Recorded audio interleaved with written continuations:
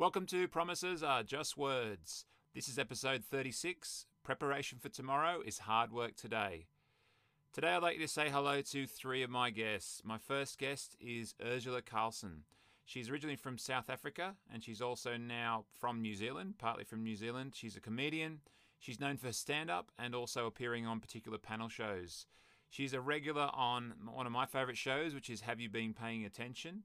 She's also a panellist on The Masked Singer. My second guest today is Steve Moneghetti. He is an Australian long-distance runner. He won gold in the 1994 Commonwealth Games in the marathon. He's also won 1 silver medal and 2 bronze at other Commonwealth Games. He has been the Australian team Chief de Mission and also has won the Order of Australia in 2014. My last guest today is Gretel Killeen, Australian comedian, TV presenter, media personality and author. And most of you people out there are probably going to know her as the host of the original Big Brother. So today I'd like you to say hello to Urzila Carlson, Steve Moneghetti and Gretel Killeen.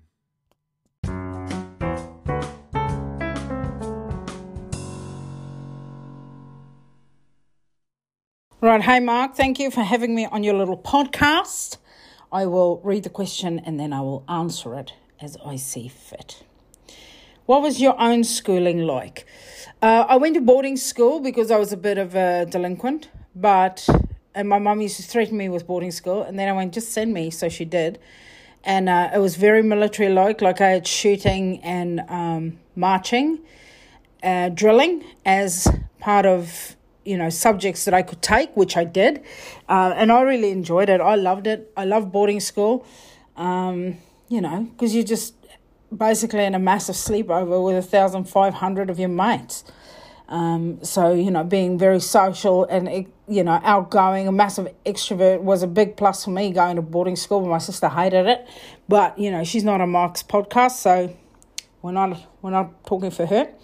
So that, all up, it was good. My brother, who's older than me, also told me when I just started high school, he said, just remember, never in your life will you be surrounded by so many people the same age as you with exactly the same interests and the same dislikes as you. Everyone hates homework. Everyone hates the arsehole teacher. Am I allowed to say arsehole? I'm not sure if arsehole is a goer, but if it is a goer, no one likes the arsehole, and that's what everyone has in common. So he called it the milk line, because you're standing in line getting your milk from when you're little to when you're leaving school. You're sort of always lining up for something at some point. Second question, how did you get into comedy? Was it something you'd always wanted to do? No. Comedy, especially stand-up and everything that has come off that, because people think when they meet me, they go, oh, I see you on that TV show. But then there are people who only know me for my stand-up. And then there are people who only know me as a writer. And then there are people who only know me as, dramatic actress. Like, there's so many different things that you can do and that I do.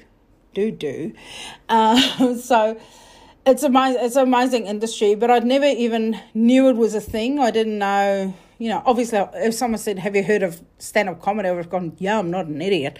I can read and stuff, but I didn't know it was an actual thing. I saw people just did it sort of, because they have a few too many beers, which for the record, I don't drink at all before I go on stage, because it's one of those things that I just think your brain is so sharp when you're sober.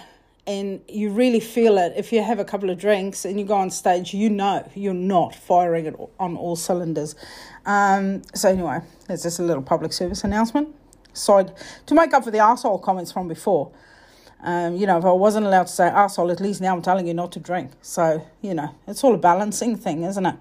So no, my very first comedy show I ever attended was the open mic night that I did. A friend of mine got me into it. We used to work together and he'd go, oh, you're so funny, you should go do stand-up. And then when I left the ad agency where I used to work, Ogilvy, he booked me in to go do it. And I just decided to be a good sport and went and I did it. And it was great. Never looked back. Then third question, you meet a lot of celebrities in your travels. I sure do. Thank you. Thank you so much, Mark. But have you ever been starstruck by someone that you've met? Is this person off limits as part of your stand-up routine? First off, I don't think anything's off limits. The only things I don't joke about is rape and child abuse, because I don't think those things are particularly funny. But I don't really make fun of people, and like my shtick is I don't pick on my audience, because I know people are scared of that. You know, they always go, well, you know, they don't want to sit in the front because they don't want to be picked on. And I always say, I won't pick on the audience because I know they come to see the show, not be the show. So no, there's someone, like I've met a lot of people where I go, oh my God. And even if I give them an alias or I talk about their experience, but make it mine, you know, like I'll pretend it was me, then I do that. You know, but I would never highlight one specific person, but I've met some freaking cool people in my life. I don't want to be an asshole and name drop people, but trust me, I've met some. Sound like Donald Trump. It was tremendous people. Anyway, so comedy is a great industry, and I'm glad that I just sort of went with it. And my motto in life is there's no greater waste of time than regret. So I don't turn down opportunities. Within limits. But I mean, look at me. I'm doing Mark's podcast. Am I right, guys? All right. Stay off drugs. Don't drink before you do stand-up.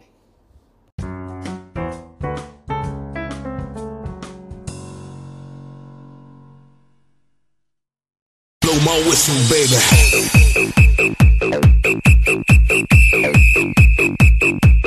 Blow my whistle, baby.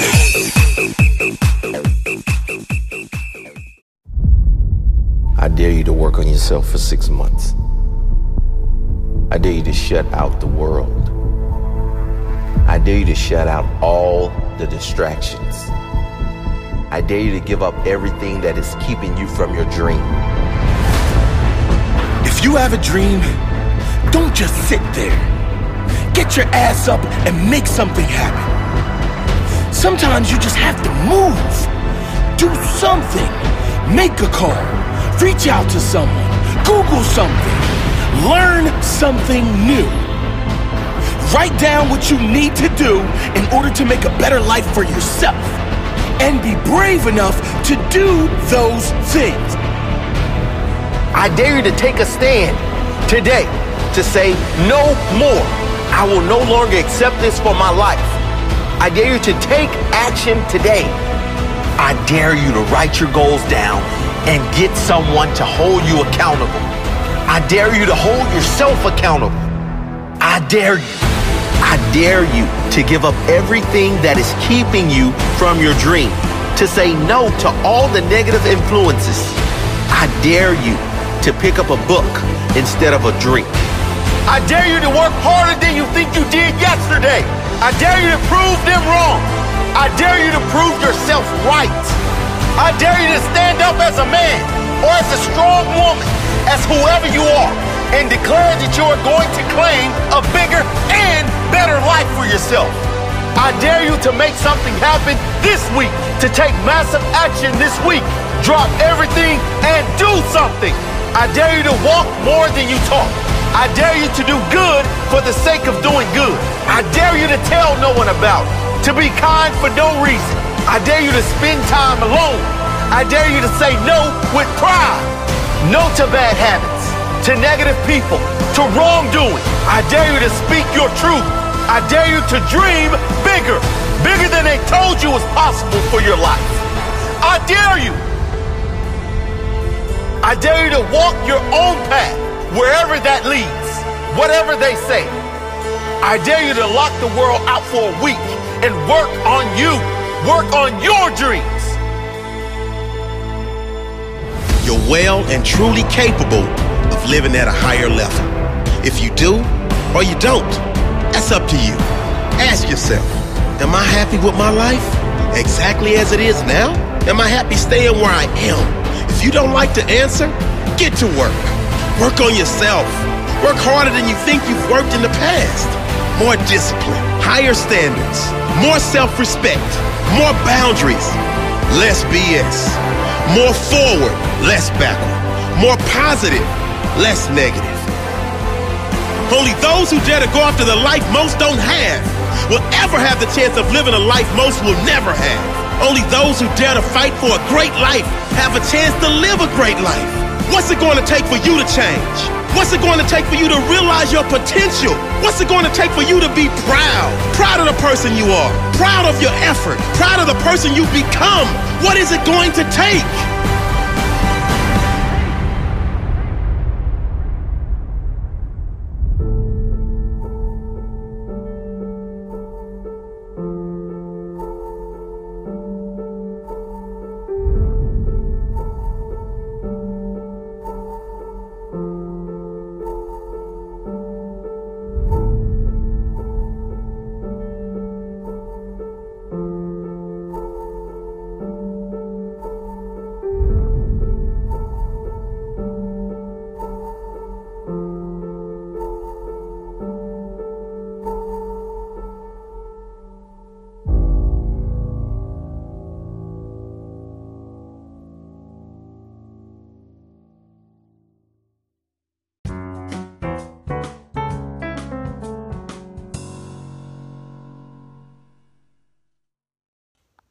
Hi everyone, in Year 11 at Wadalba Community School on the Central Coast. Hope I pronounced that correctly.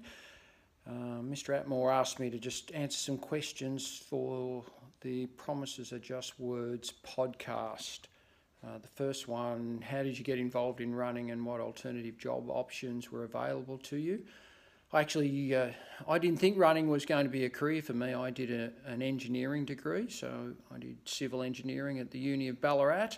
Worked as an engineer and then went back and did a dip ed, and I was teaching maths science at a secondary school here in Ballarat for a couple of years, and that's when my running sort of took off. I went to the Olympics and while I was teaching there, so I combined both that teaching career and my running at the time, and then I got an offer to go to a marathon in England, the London Marathon, and they were going to pay me about the same as my teaching wage. So I thought, oh, this is pretty good. And I started to travel the world. So I always liked to think that I had a career, and running was sort of a pursuit that I enjoyed and did because I loved it, not because it was a job to me. And if I had broken my leg or got a chronic injury, I still would have had that career to go back to. So I think that really allowed me to enjoy my running and do it in the right with the right intent. Hope that answers that one. What race in your career has been the most satisfying for you? Probably, you might relate to City to Surf in Sydney, which I won a few times. So that was a huge race for me to win. The first time I won that, it was always a race that I wanted to get my name on the trophy, and every good Australian distance runner has their name on that trophy. So that was a nice confidence booster, and eventually I did break the record, which still stands to this day, I think, and that gave me the confidence to know, because the person who held the record before me, Rob De Castella, was one of the world's best distance runners, so I knew when I broke that I could also be one of the world's best distance runners, and that's how it turned out. So that was a really important race. And another one, the World Championships in Athens in 1997, where I finished third, was a terrific event for me, where we started at the town of Marathon, which incredible that you would name an event after a town. That's how significant the event was, and the history of the event really was important to me. And we finished in the old stadium in Athens, the stadium that they used for the 1896 Olympics. We were the only event, the men's and women's marathons were the only events that finished there. So it was a pretty spiritual place to finish and to have my best race. I won a bronze medal there, which is like an Olympic bronze medal for me. So to have that terrific race in that environment was really special for me. So there's a couple for you. And the final question, at the peak of my career, what would a typical week of training look like, and how did you manage injuries? Well, I was running 180 to 200 kilometres every week. So except if I freshened up for an event, so a couple of weeks before I dropped that back. But even the week of the Olympic marathon, I would run 100 kilometres a week, and a rest day for me was just running once. I would normally run twice a day. And that's the amount of workload you need to do to be world class in an event like the marathon. It's 42 kilometres. So if you're going to run that far, you think of 180, 200 kilometres, that's 5 times the distance, and I think it's that sort of multiplication factor that you do in training. A bit like for you, think about if you were studying for an exam, if the exam's 2 hours, you need to do practice exams maybe for 10 hours, so 5 practice exams. So that multiplication factor and the preparation that I did was integral in allowing me to get the results that I did. And everyone looks back at my career and they all want to hear about, the famous victory, the City to Surf record, when I won Commonwealth Games gold. They all want to hear about those wins. They don't want to hear about the training here in Ballarat in the cold winter nights, training by myself in the sleet and snow. But yet it's that dedication and commitment and hard work. You don't get one without the other. And everyone's happy to do the easy bit, join in the glory and the big wins and successes, but it's very difficult for people to commit to along the journey. And yet for me, that's the key, and you'll get to a certain level on talent, and after that, it's just damn hard work that will allow you to keep increasing to higher levels. And, for me, I think the marathon's a good analogy for life. It's a long way to run. It's all about preparation, hanging in there, being resilient, going through the ups and downs of the race, and you have good and bad patches during the race. And if you hang in there, you never know how far you can end up. And by just setting little goals along the way, I'll just get to the next strength station, get to the next kilometre mark. Before you know it, you're just setting little goals and you achieve the overall goal, the whole ultimate goal of completing the marathon, and completing it normally, at a very high level if the training and preparation's been great for you. Managing injuries, just finally, I had a physio here in Ballarat and that treated me and made sure that I had a lot of niggles, and people said I wasn't injured. I wasn't injured for most of my career, 15 years, and that was because I would get to the niggles before they turned into an injury. So, a bit like having the flu injection, they used to give you a little bit of the flu bug so that your body will build up resistance to it. I'm a good believer in, by little bits of exposure, that allows you to just build up an immunity or a confidence that you can overcome that. And if you get little exposures, little by little by little by little, again, like that journey I spoke about earlier, at the end of the journey, you've achieved so much, and yet it just seemed to be by little steps that you progressed along the way. And, I love that analogy and that thinking. I'm in the penthouse, when I'm at the Olympic Games, I'm in the penthouse of marathon running, but I started in the basement and I had to work my way up to be able to enjoy the penthouse, and you enjoy the view when you get up there. Hope there was some information there for you. Good luck with your studies in what's difficult times, and hopefully, out of crisis comes opportunity. So hopefully you'll take advantage of those opportunities. Cheers.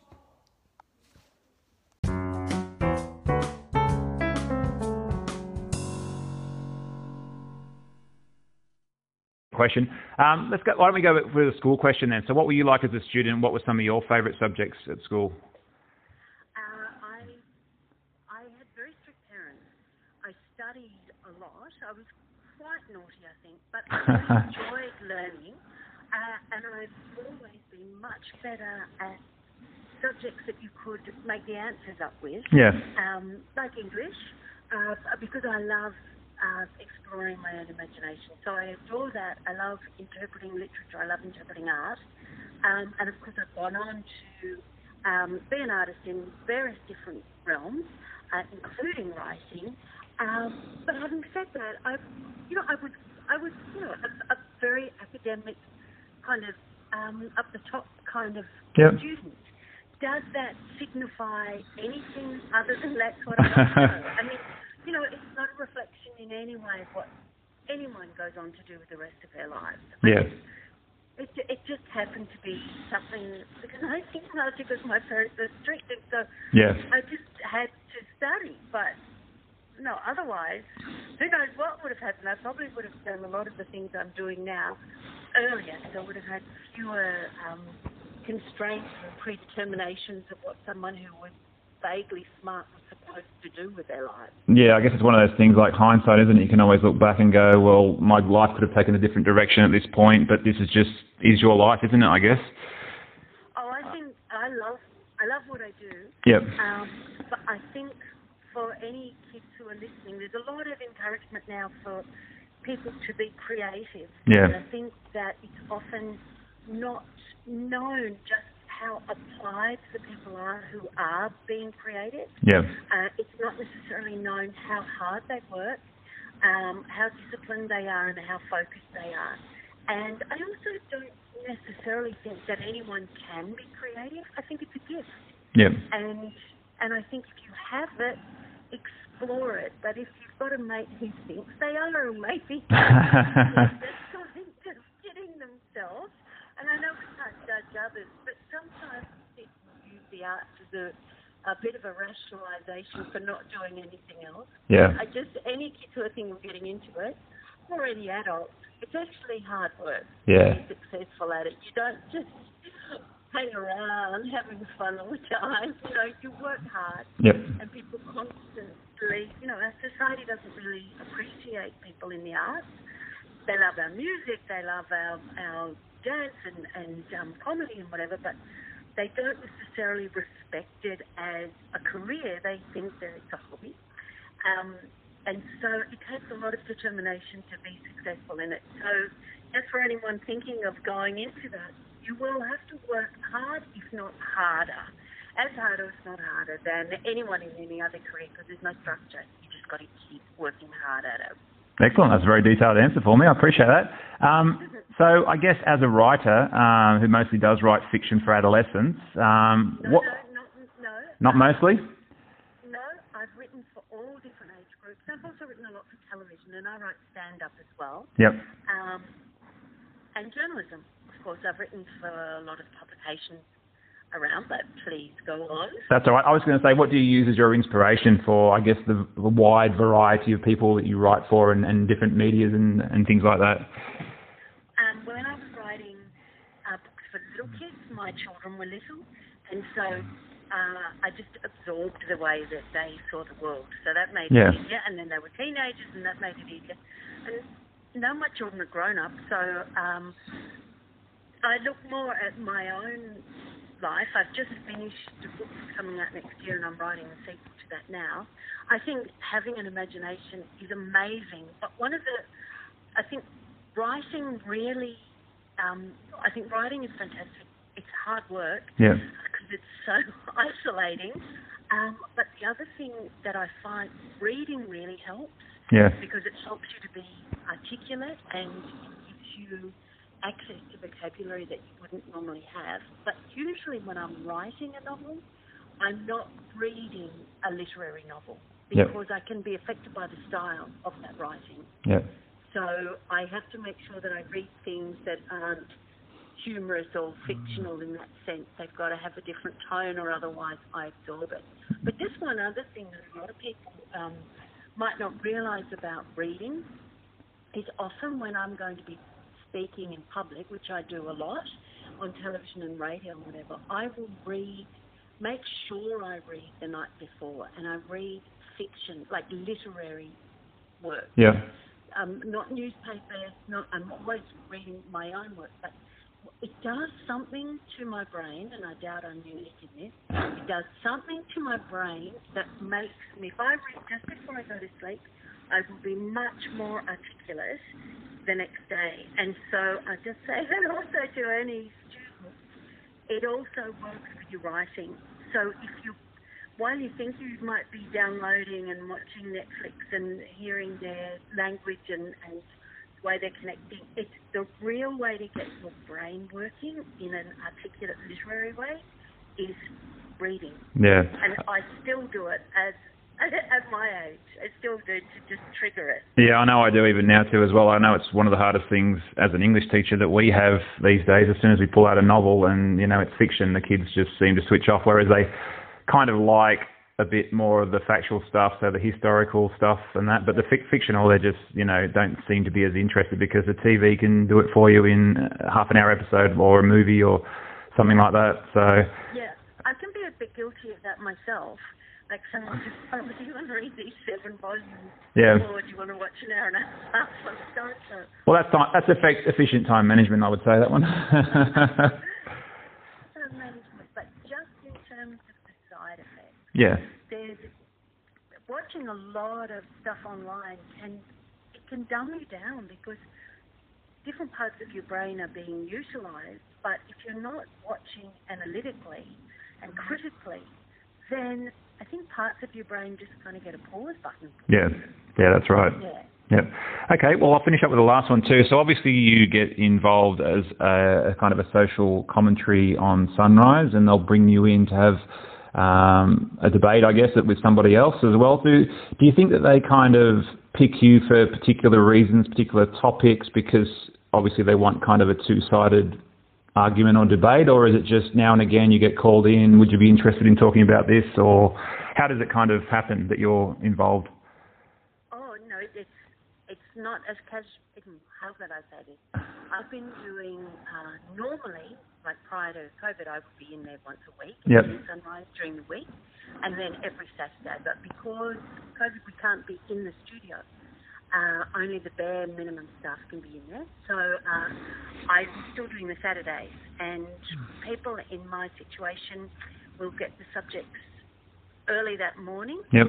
Like about as soon as I wake up, they're there, and an hour later I'm out the door, and I have to be across a lot of stuff because I never know what the subjects are going to be. Yep. So I have to be across everything, and so I spend all week being on top of news and having perspectives, and also it's a very privileged position because you get to comment on things that are going on in the world.